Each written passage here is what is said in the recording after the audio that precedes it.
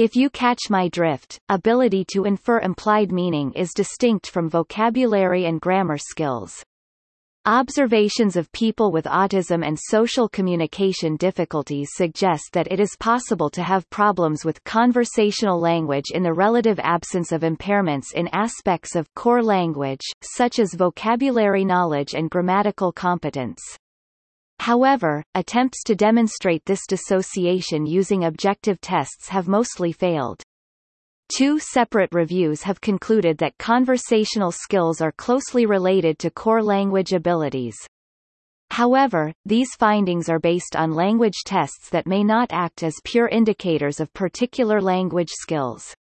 Our goal was to devise novel language tests to give a more convincing answer to the question of whether core language abilities and sensitivity to social aspects of language are separable sets of skills in the general adult population.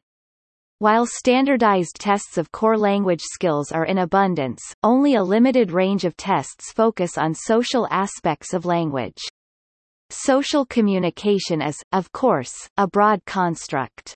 It has been defined as the combination of social interaction, social cognition, pragmatics, verbal and nonverbal, and receptive and expressive language processing that supports conversation. The broad nature of this construct makes it difficult to study with precision. By contrast, pragmatics is a specific facet of language processing that can potentially be more easily operationalized for assessment, although, from the offset, we should note that the term has frequently been overextended in the field of communication disorders to essentially mean all social aspects of communication. In linguistics, pragmatics is defined as a process of reasoning based on features of context. The pragmatic aspect of language comprehension mediates between dictionary meaning and a speaker's communicative meaning. As an example of pragmatics in action, consider the utterance, "It's cold here." Descriptively, the speaker tells us about the temperature of a place. Through pragmatic processing of the utterance in its particular context, we might also infer that the speaker is implying they want to close a window, for instance, or to go inside.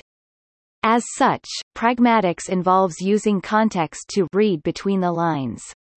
Our objective was to develop a test of pragmatic language processing that removes as much as possible the effect of grammar, vocabulary skills on scores by a. Using simple language and b. Incorporating control items.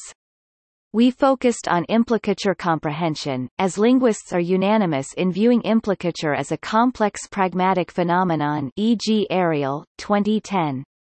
As well as allowing us to test how far pragmatic skill is separable from other language abilities, the test was designed to be clinically applicable in identifying impairments characteristic of autism and social pragmatic communication disorder (SPCD), e.g. Lucusa and Moilanen, 2009, and to be sensitive to developmental and individual differences. Based on these goals, we were mindful of making our implicature comprehension test (ICT) sufficiently child-friendly, while avoiding ceiling effects in adults. Our key pre-registered research question was whether the processing of implied meaning or implicature in conversation was distinct from core language abilities, i.e. their grammar and vocabulary skills.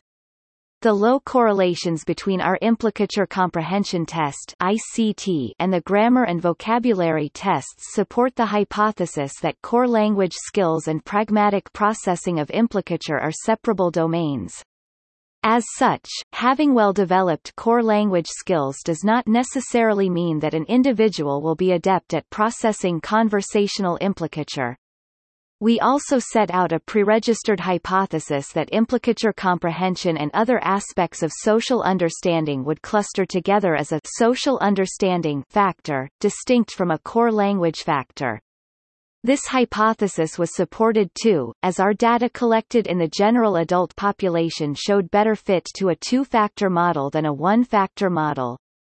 This means that rather than all the tests reflecting a single general factor, we found evidence in the pattern of correlations that core language skills, grammar and vocabulary, and social understanding, including implicature comprehension, represented partially separable domains. While this was the case, the tests clustering under the social understanding factor showed only relatively low correlations with each other. Therefore, it would be most accurate to speak of these tests as only partly reflecting a general ability, with skills specific to the individual tests being most influential in determining how well people performed on them. Published July 2019 by A. Wilson et al. In Wellcome Open Research. Get the full reference in the show notes.